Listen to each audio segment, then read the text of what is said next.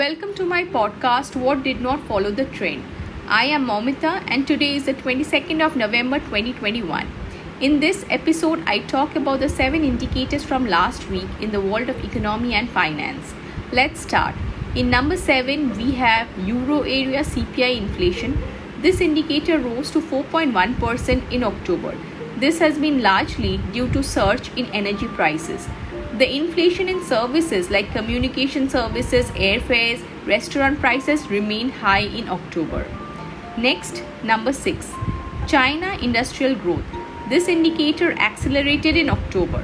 The growth had been slowing down since April. Mining has been the major driver of the growth, while manufacturing growth was largely stable. It is likely that the pressure from the new COVID-19 cases and the power shortages is easing.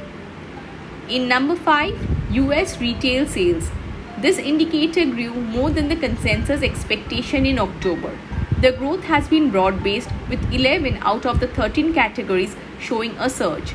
There was a big jump in online sales as well. Number 4, US industrial production. This indicator also grew more than the consensus expectation in October. Production of motor vehicles showed a large increase. Industrial production is currently back to the pre-pandemic levels. Next, number 3, India's daily e-way bill generation. This indicator fell in the first fortnight of November. This indicator had been increasing for the past 5 months. The dip is likely because of lower workplace activity due to the festival holidays. In number 2, India's trade deficit. This indicator reduced from the previous month. While exports increased by $2 billion, imports remained broadly unchanged. The trade deficit came in lower than the consensus expectation. Lastly, in number 1, India's WPI inflation.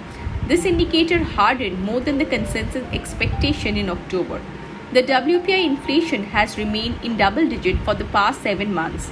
The high energy and commodity prices, global supply side shortages, logistic difficulties have kept this indicator high.